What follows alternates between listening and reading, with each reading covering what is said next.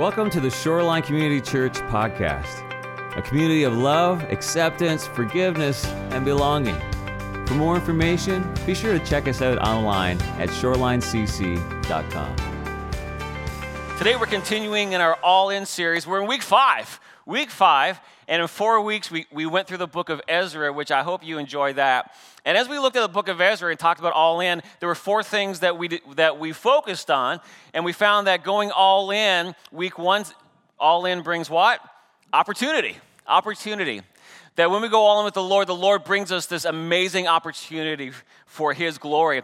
Week 2, we looked at how when you go all in brings opposition. It's a fact of life. When you go all in with the Lord, when you go all in with anything, there's going to be opposition that's going to come your way. So we talked about that and how to overcome it.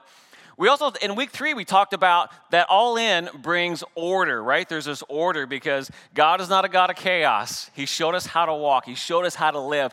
And in that, He's established the law that shows us how to live and how to flourish. He's our creator. We follow Him. Week 4, that was last week, we talked about how all in brings the temptation to compromise. There's always temptation to compromise. Satan is the great tempter. And so we talked about that and how temptation is normal, but through the power of Jesus Christ, we can overcome. Today, as we head into the book of Nehemiah, so we are in the book of Nehemiah, and we're looking at how all in positions you. All right, stick to the script, Dwayne, stick to the script. Nehemiah chapter 1, it says, in late autumn, in the month of Kislev, in the 20th year of King Artaxerxes' reign, I was at the fortress of Susa. Hanani, one of my brothers, came to visit me with some other men who had just arrived from Judah. I asked them about the Jews who had returned there from captivity and how things were going in Jerusalem. They said to me, things are not going well for those who return to the province of Judah.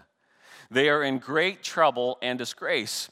The wall of Jerusalem has been torn down, and the gates have been destroyed by fire. When I heard this, I sat down and wept. In fact, for days I mourned, fasted, and prayed to the God of heaven. Then I said, O Lord, God of heaven, the great and awesome God who keeps His covenant of unfailing love with those who love Him and obey His commands, listen to my prayer. Look down and see me praying night and day for your people Israel. I confess that we have sinned against you. Yes, even my own family and I have sinned. We have sinned terribly by not obeying the commands, decrees, and regulations that you gave us through your servant Moses. Please remember what you told your servant Moses. If you are unfaithful to me, I will scatter you among the nations. But if you return to me and obey my commands and live by them, then even if you are exiled to the ends of the earth, I will bring you back to the place I have chosen for my name to be honored. The people you rescued by your great power and strong hand are your servants. O Lord, please hear my prayer. Listen to the prayers of those of us who delight in honoring you. Please grant me success today by making the king favorable to me. Put it into his heart to be kind to me. Put it in his heart to be kind to me. And here's what I want us to see today. As we head into this new season, as we head into the opportunity that God's given us, the thing I want you to see today is that when you go all in with God, God positions you. When you go all in with God, He positions you. When we commit to go in, we need to recognize that God positions us, and positioning is very important, but that God positions us for His purpose and for His glory. As I shared earlier, Ezra was just part 1. Ezra returned to rebuild a temple, to rebuild worship, to return the hearts of the nation to Him. But now, 13 years after Ezra's arrival in Jerusalem, Nehemiah, he comes on the scene, and he's already strategically positioned to be used by God. And I think we need to recognize that as followers of Christ, where we are, God has strategically positioned us with everything going on for His purpose and for His glory. And now Nehemiah shows up for this next phase and the next plan in rebuilding. But before we go any further, I just want to take a moment for us just to pause and just to invite the Lord just to reveal to you. And I want you to ask the Lord this question: Lord, how have you positioned me for your glory and your plan? Would you just pray that prayer to the Lord? As we walk through this today, chapter 1 of Nehemiah, God, I pray you would reveal to us how you have positioned us. A lot of times we minimize your work in our life. We minimize who we are through you. We minimize the power and the authority that you've given us as followers of Christ. Lord, open our eyes to see what you are doing. You are doing something new. You are doing a new work. Your mercies are new every morning, and your call to us, we need to see it. So, Lord, open our eyes today to see what you're doing. And everyone said together? Amen. Amen. So before we go any further, very quickly, let's look at who Nehemiah was. When we talked about Ezra, Ezra was a scribe, right? The protector of the law, the keeper of the law, the one who communicated. Well, Nehemiah was a Jewish prophet. And prophets, these were the ambassadors for God. These were the people who spoke for God. And because they did this, they were often held by strict standards, and they were highly accountable. This wasn't something where you just called yourself a prophet and whatever you said went. There was a standard to this. In fact, if someone claiming to be a prophet of God made a false prophecy or did anything to lead people away, the penalty was death. Right? We have a lot of prophets today that have all kinds of followers on social media saying all kinds of things, and often these things are even against what the scripture says. But the accountability here is real. If you led people from God or you said something that you were trying to take that authority from God for your own self, the penalty that we see in Deuteronomy 13 was death. This was the authority that Nehemiah was walking in as a prophet of God. But while he was in exile, Nehemiah was also a cupbearer to the king. And a cupbearer is very important. A cupbearer to the king, this was the last line of defense. Because often, especially in the ancient world, one of the ways that they would try to kill a king is they would try to poison him, right? You've got to eat and drink every day, so they would often try to poison him. So the role of the cupbearer, this was the last line of defense, where before the king would drink that cup of wine, they would give it to Nehemiah, and let's see if it goes well with you first. How many want that job? The cupbearer had to do that. Now, knowing that, the cupbearer went to a lot of work behind the scenes to go, who's handing me this cup? What does that mean? I mean, you're going, before I take this cup, there was a line of protection that they went through to do that. Cupbearers risked their life for the king, and while it was very dangerous because every drink could be your last, this was also very strategic. This was very strategic because cupbearers, they served closely with the king, and they often became trusted confidants because they were right there. They're the ones saying, King, it's good. So they gained the respect of the king. See, Nehemiah, he was positioned to have an audience with the king that would end up being strategic in the future that he had.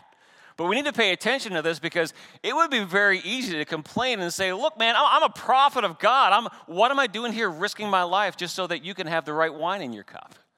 Is my life worth more than a cup of wine? Why am I doing that?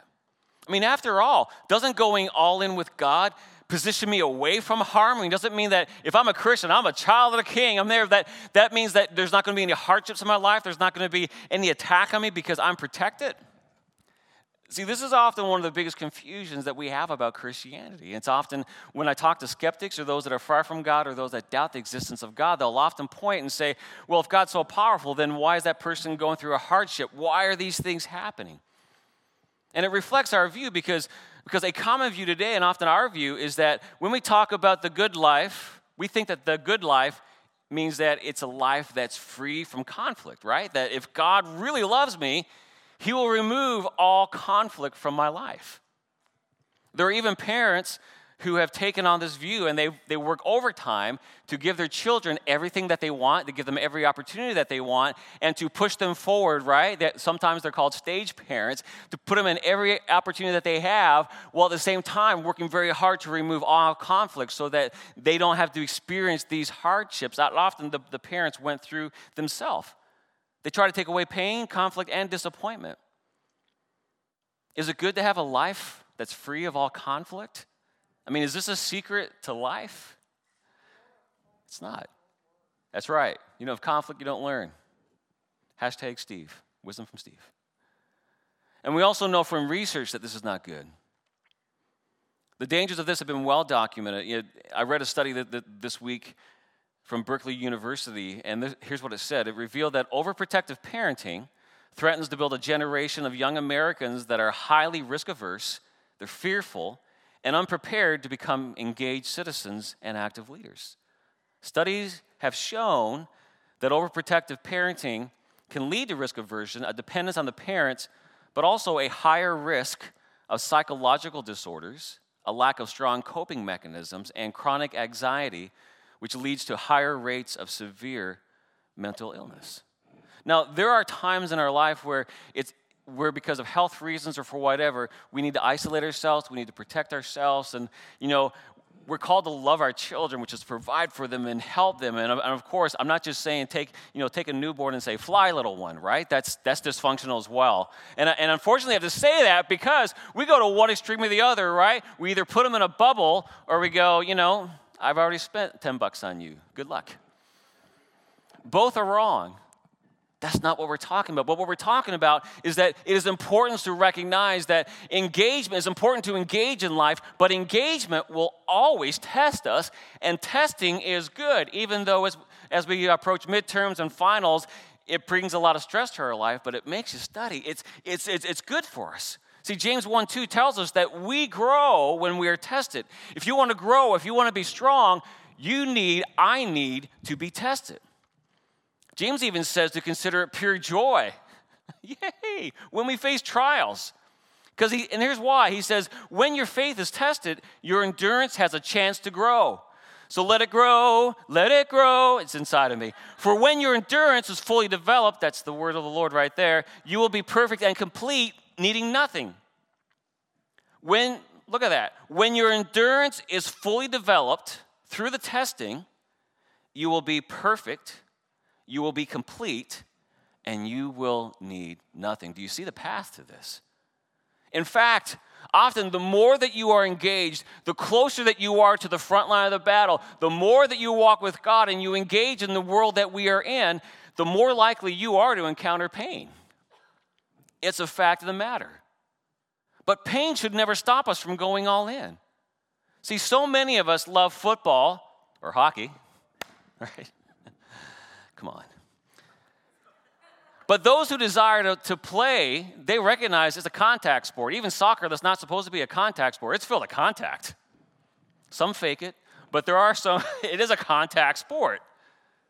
But here's the thing, those who train, they don't train to avoid contact. They don't train to avoid the pain that's involved. They train in order to deal with the pain. Hockey players, football players, soccer players, pastors, we all train to engage with conflict and pain. Because why? If you try to live a life where there's no pain, no conflict, you will not grow. You will have serious problems in your life. There'll be no engagement. There'll be no joy. There'll be high anxiety. There'll be all those things that we've talked about. So we train and develop. We don't run to the front line unprepared. We train and we develop so that we are ready to deal with this. Because here's the thing. People who train for this, whether it's athletics or whatever your area of discipline in, medicine, science, construction, whatever it is that you're passionate about, they love it so much that they want to go all in. And going in with God puts you on the field. When you sign up for a team, any team, athletics, name the discipline, you're doing it so you can engage. You want to be on the field. See, God didn't make you to be a trophy that he just places on the shelf and go, look at Dwayne. I got a little glass thing around him. I keep the dust off him, and I just take it off, and isn't he lovely, right? That's not what God does. See, the Bible says that we are his hands. The Bible describes us as feet that he uses to bring to the front line, to bring to those who are hurting, to bring to those who need to know about him. The Bible describes followers of Christ as ambassadors. Ephesians 2 says that we, all of us as followers of Christ, we are his tool to work his plan and to do good in the world for his glory. When there's a challenge in this world, when there's someone's lost and there's someone's hurting, God is looking to you and saying, I send you, I choose you. And I've developed you, and I've brought testing into your life so that you can grow and be ready for it. See, all the excitement, it's on the field. You want excitement in your life? It's on the field engaging. All the learning and the strengthening, it's on the field. But many pull back from it because all the risk is on the field. Those who risk are on the field. But we have to overcome that through the power of Jesus because all the victory, you want victory in your life, it's on the field. The victory we need in our life, it's found on the field. I mean, many of us watch the Super Bowl whether we were fans of football or not. But when you look at the football, at that Super Bowl at the end, when they were addressing the winners, none of the commentators got a ring for commentating on the game. All the season ticket holders who gave so much of their resources to be there, none of them got a ring. Who gets a ring? It's the players. Those who spent their whole life devoting their life to football, playing, training, strengthening, being injured, having their leg twist back underneath them and some things, we went, oh! These were the ones who got a ring. They got the ring. They trained. They committed to practices. They were committed to the team, and they listened to their coaches. All those things were necessary. These were the ones who engaged in victory. See, when we are all in with God, we need to recognize that we are where we are in the right place at the right time for the right purpose, which is God's. We're leading Him, we're following Him, and sometimes we think that in following God, we need to go to a foreign field, and sometimes we do. I left Canada and came to America. And I fell in love. But here's what I've found. That God has a word for you today that's for right where you are, whatever you're doing right now. And a lot of times our world is so hurting because we are fantasizing about somewhere else when God's saying, will you see what I can do through your life right where you are, in your family, in your workplace, in the road that you walk, wherever you go. I've got a plan for your life right now. Because see, going all in with God, it will move you to respond. When you go all in, there's this movement in your life to where I have to respond. I cannot be silent. I can't stay still because God is moving me. See, when we go all in with God, there's no room for apathy. Anybody who's on the field, engaging in a sport, anyone who's on that line, if they are apathetic or they are non-committed, do you know what happens to them? They get hurt. They get hurt because they're hesitant. They're not sure if they want to be there. They're looking around. They haven't been listening to the coach. And they're out there, and they may look good. They may have the size. They may have all the markings of a world-class athlete. But if they are apathetic, if they are second-guessing themselves, they're going to get hurt. And not only that, those around them are going to get hurt because someone's going to blow by them when they were positioned to be there. And now our quarterback, Russell Wilson, gets sacked. Wasn't that sad? See, apathy has no place. But when we realize that God has positioned us, we're ready, looking for it. And this is what happened to Nehemiah. See, I believe that Nehemiah was faithfully serving the king when this report comes. He's faithfully serving the king. He's a prophet. He's a cupbearer. He's faithfully serving. But then his brother brings him this report in Nehemiah 1:3. It says, things are not going well for us. Things are not going well for those who have returned to the province of Judah. They are in great trouble and disgrace. The wall of Jerusalem has been torn down, and the gates have been destroyed by fire. So how does Nehemiah respond to this? Nehemiah, verse 4 says, when I heard this, I sat down and I wept. He said, in fact, for days I mourned, fasted, and prayed to the God of heaven. See, when we go all in with God, we're going to be affected by the things that are around us. And it's important that we allow this to take place. Because when it says that Nehemiah, he sat and he wept, this was not about him being just an emotional guy. And there's nothing wrong with being an emotional guy. See, this was about him. He knew the prophecies. He knew the plan of God. There was a stirring in his heart. And so when this happened, it represented a loss to him and the nation that he served. But look at how he responded. It says that he did three things. First of all, he mourned. And as we walk through difficulty, it's so important that you don't bypass this process. How many times do we see one of the greatest kings in the Old Testament, King David, mourning? We don't mourn forever, but we need to embrace these disappointments. We need to let it all out. We need to acknowledge what's going on, and it's important that we pause, that we don't just stuff.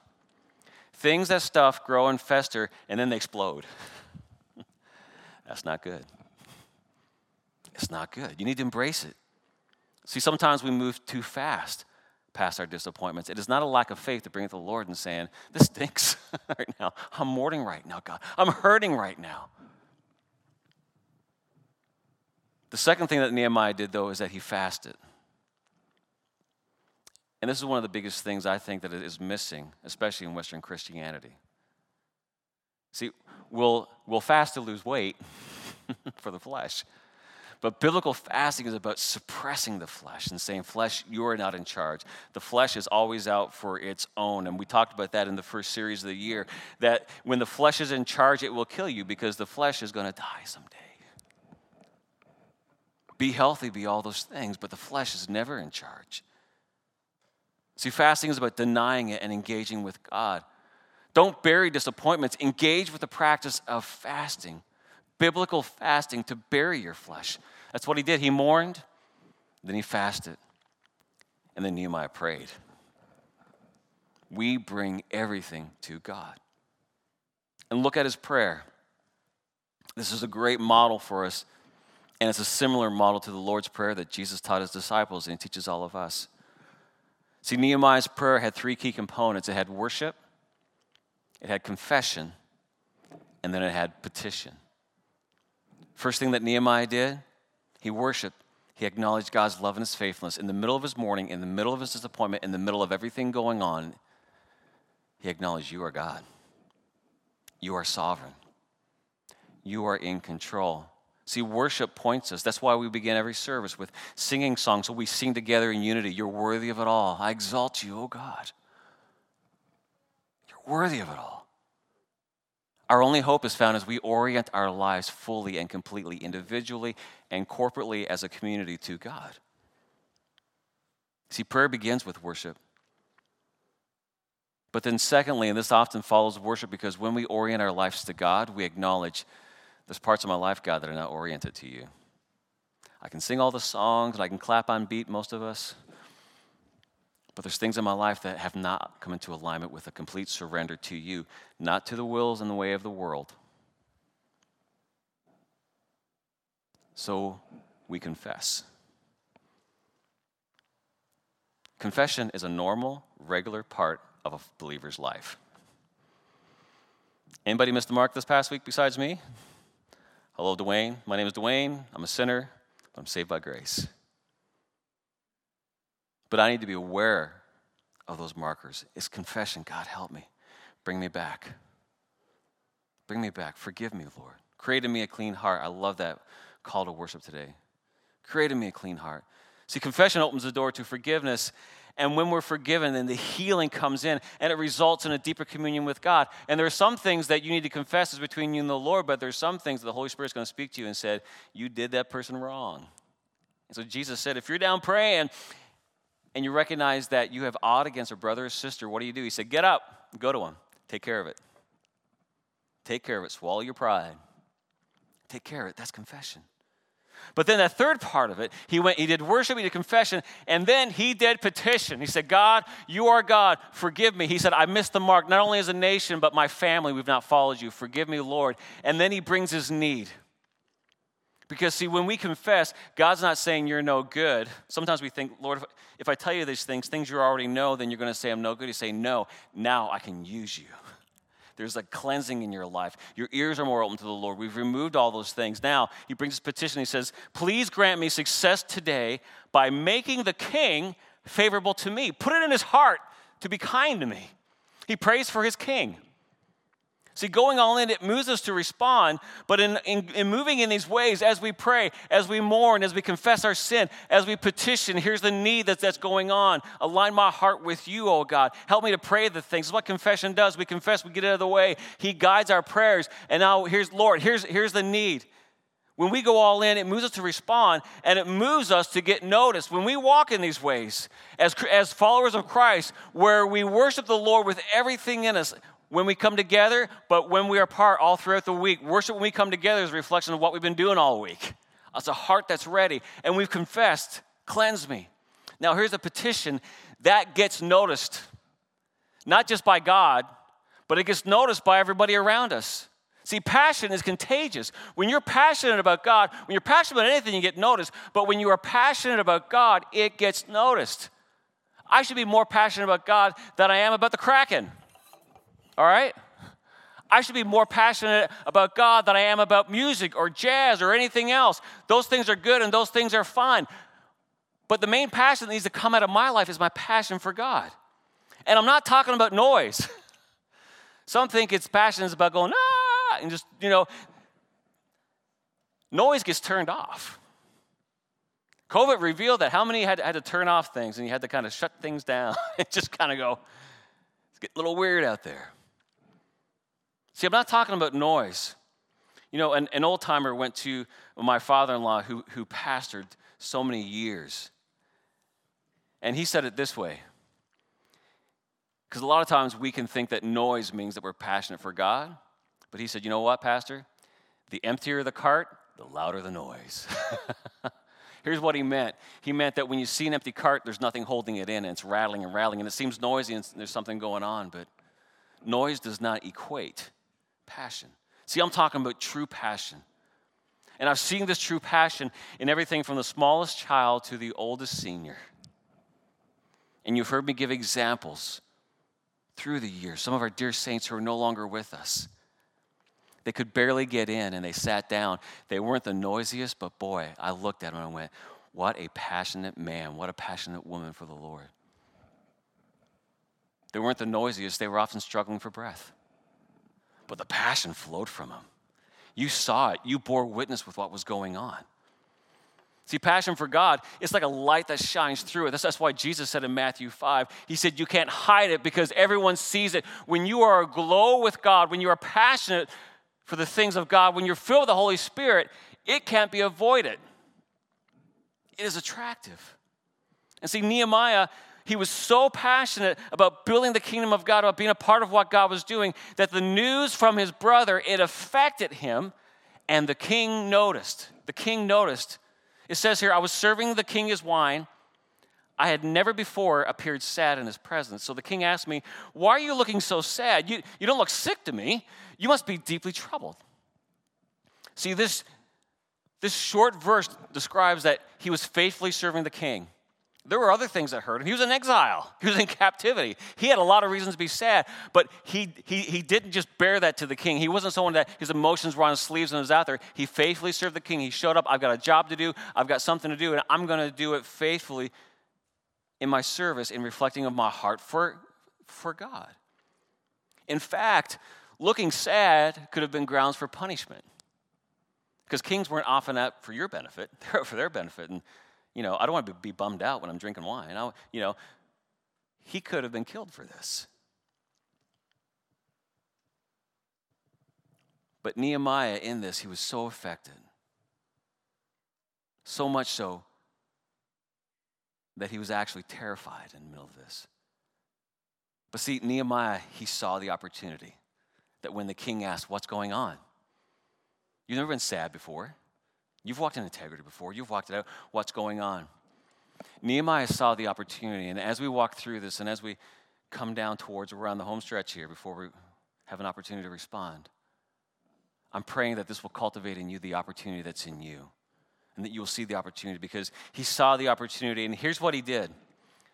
When the king said this to him, the first thing that he acknowledged was his loyalty to the king. He said, long live the king. In the middle of his sadness, he looked to the king and said, long live the king. I respect you. We don't agree about everything, but I respect you. And then he shared his need.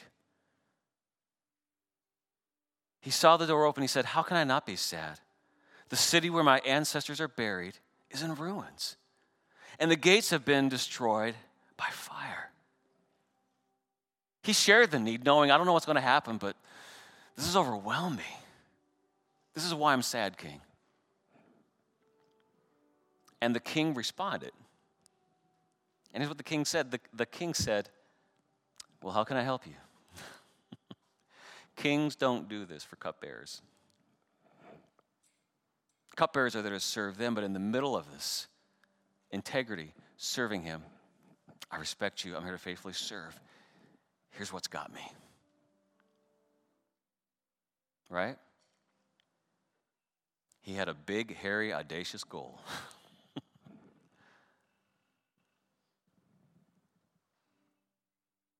He'd wept, he'd prayed, he'd fasted and mourned before all of this. See, Nehemiah was ready. See, sometimes we don't see the opportunity because we've ignored prayer. We've stuffed the morning. We've not fasted. We've not prayed to the Lord. And God's saying, will you get ready? I can open doors, but you need to be ready. You need to be a vessel that I can flow through. So Nehemiah, having done all this, he was ready. And he said, even in his petition, it says that with a prayer to the God of heaven, he replied. In the middle of it. It's like, God, help me, Lord, as I share this. And he replied, he said, if it please the king, and if you are pleased with me, your servant, send me to Judah to rebuild the city where my ancestors are buried. And I want you to notice, the king had some detailed questions. He said, how long will you be gone? When will you return, Nehemiah? But Nehemiah was ready because he'd prayed and he'd fasted before the Lord. See, God will put that in you when we have a life that's positioned before him. Lord, I'm yours. In the middle of this, when I'm hurt, it seems hopeless, but I'm going to pray, I'm going to fast, I'm going to be filled with you. So when he asked it, he was ready, and he gave the king the answers, and the king agreed. He said, okay. See, many of us would have stopped right there. He said, all right, Nehemiah, you can go. That's a miracle in itself. You're in exile. You spend your days sipping the wine to make sure it's not going to kill anybody. And now he's saying you can go. I think for many of us, we've been like, great, I'll see you. But he didn't stop there. See, Nehemiah, he wasn't just looking for permission. Nehemiah knew that he needed provision. When God puts something in your heart, when God puts something in your life to do, he provides. He provides. See, God gave him a passion for something, and he will always give the provision to fulfill it. See, Nehemiah, he's all in. Been thinking, been praying, he was ready for the moment. And so here's what he asked the king for. He said, I need authority and protection. There's things that I'm called to do. I need a letter from you, king, that gives me authority and gives me protection. He said, if it please the king, let me have letters addressed. He was ready. I need letters addressed to the governors of the province west of the Euphrates River, instructing them to let me travel safely through their territories on the way. He'd witnessed a lot of the stuff being close to the king, and he was ready, and he asked for it. And then he also asked for provision. He said, please give me a letter addressed to Asaph. He knew who he needed to ask. The manager of the king's force, instructing him to give me timber. I will need it to make beams for the gates of the temple fortress, for the city walls, and for the house. He'd prayed, he'd fasted. He knew who the gatekeepers were. He knew who he needed to work through. He knew who he needed to work with, who may not be favorable with him. And he had this audience with the king. He's like, let's just lay it all out. See, sometimes we're afraid to ask. God opens a door and pushes you in, and you say thank you and you walk away because you're afraid. And God's saying, why are you afraid when I open the door? This is your opportunity. Don't stop at permission. I've given you authority. I've given you permission. Start going for provision. And there's so many times that you will receive provision from people who don't even acknowledge God. They're not serving God. How many times has that happened in my life? Don't short sell God. Because here's the result. The king granted these requests because the gracious hand of God was on me in all these things. Are we getting it today? God has positioned you right where you are, right for this time, to be used for his glory, and he's trying to wake us up. He said, are you ready to wake up? Are you going to worship me? Are you going to confess your sins so that now you can be fully aligned with my plan? Because I'm ready to go. God is moving in the city that we're in. God is moving in this community. He's moving in the world that we're in, but we need to be aligned with him, not being distracted by anything else. Everything's trying to distract us. I'm not going to get caught up in anything. I'm not going to get caught up in politics. I'm not going to get caught up in anything but God and what he calls me to do. I want to reach everybody. I want to reach everyone in this community. That's our call, to disciple them. But we need to be positioned for him, for his glory. Are you with me today? Do you want to see Shoreline return to Jesus? Do you want to see Seattle return to Jesus? My heart breaks for it. I was walking through Cap Hill, just saying, Lord, the burden is still there. I was walking through downtown saying, Lord, the burden is still there. I was walking my dog around the soccer field saying, Lord, the burden is still here. I want to reach this place for you, your glory, not mine. What would the Lord do in our life if we would strip aside every hindrance, every weight, worship him, confess our sin, and walk with him? Your servants, we are listening here today. Don't allow us to be distracted by anything. We lift our eyes to you, oh God. As we take time to respond today, and as you respond, ask yourself, what burden has God placed in your heart? What's burdening you today? Are you burdened for your family? Are you burdened for Ukraine? Are you burdened for what's happening at work? Are you burdened? You're like, God, I want to be a light at work, but I'm afraid if I do, I'm going to get fired. Bring that to him. What are you seeking God for today? What are you weeping over? And ask yourself, God, am I ready for the opportunity? If you brought opportunity, am I ready? And ask yourself, what do I need to do to get ready? Do I need to pray? Do I need to confess? Do I need to fast? Do I need to share the dreams with others? Do I need to ask for help? Come and pray, amen? Amen. Lord, I pray that you would, in these moments of response, let your word come alive in us as we respond to you. Your eyes closed before the Lord. Say, Lord, where do I need to make room?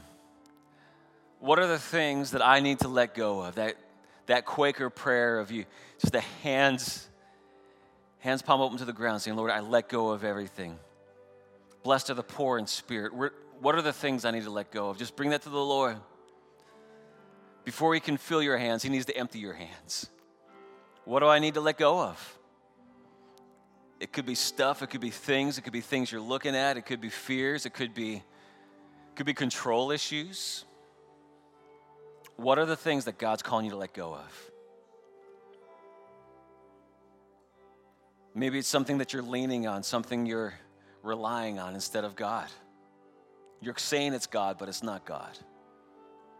What do I need to let go of? Is it self-protection? Where I'm afraid to step out because I don't want to be hurt. What do I need to let go of? Maybe there's a result that you're looking for. And God's saying, no, I bring the growth. I bring the result for my glory. You're called to be faithful. And because you don't see things moving as fast or the way you want, that's blinding you. What do you need to let go of today? It's his will, his way, his timing, his pace. Lord, we let go of it. We give it to you. Maybe it's a relationship. It could be a toxic relationship, or it should be a relationship that you're afraid of losing, that you're like, God, if I let go, I'm going to lose it. Trusting the Lord with all your heart, leaning not on your own understanding, but in all your ways acknowledging him. And he will direct our path. Yeah, Lord, have your will, your way in our lives. Lord, this is an exciting day as we let go of things, as we lay it down. Lord, we trust in you and we walk in you because you are God. Help us to recognize, Lord, that when we go all in, you position us. You position us. You strategically place us. And so many of us, Lord, we've been positioned, we've been placed, and you're just saying it's time to wake up. It's time to wake up and to realize what I can do through your life as you surrender, as you let go of all the things. In Jesus' name, amen, amen, amen. Amen. You know, there will be things in your life that letting go of will be like goodbye and good riddance. I'm glad to let that go. But there are other things that are going to be tough, and that's okay. But it's not okay for you to isolate and deal with it by yourself. Get in a group. If you have a group, start sharing this stuff with your group. See what will happen. Here's our benediction, though. Let's say this as we go. May the Lord bless you and keep you. The Lord make his face to shine on you and be gracious to you. The Lord turn his face towards you and give you peace.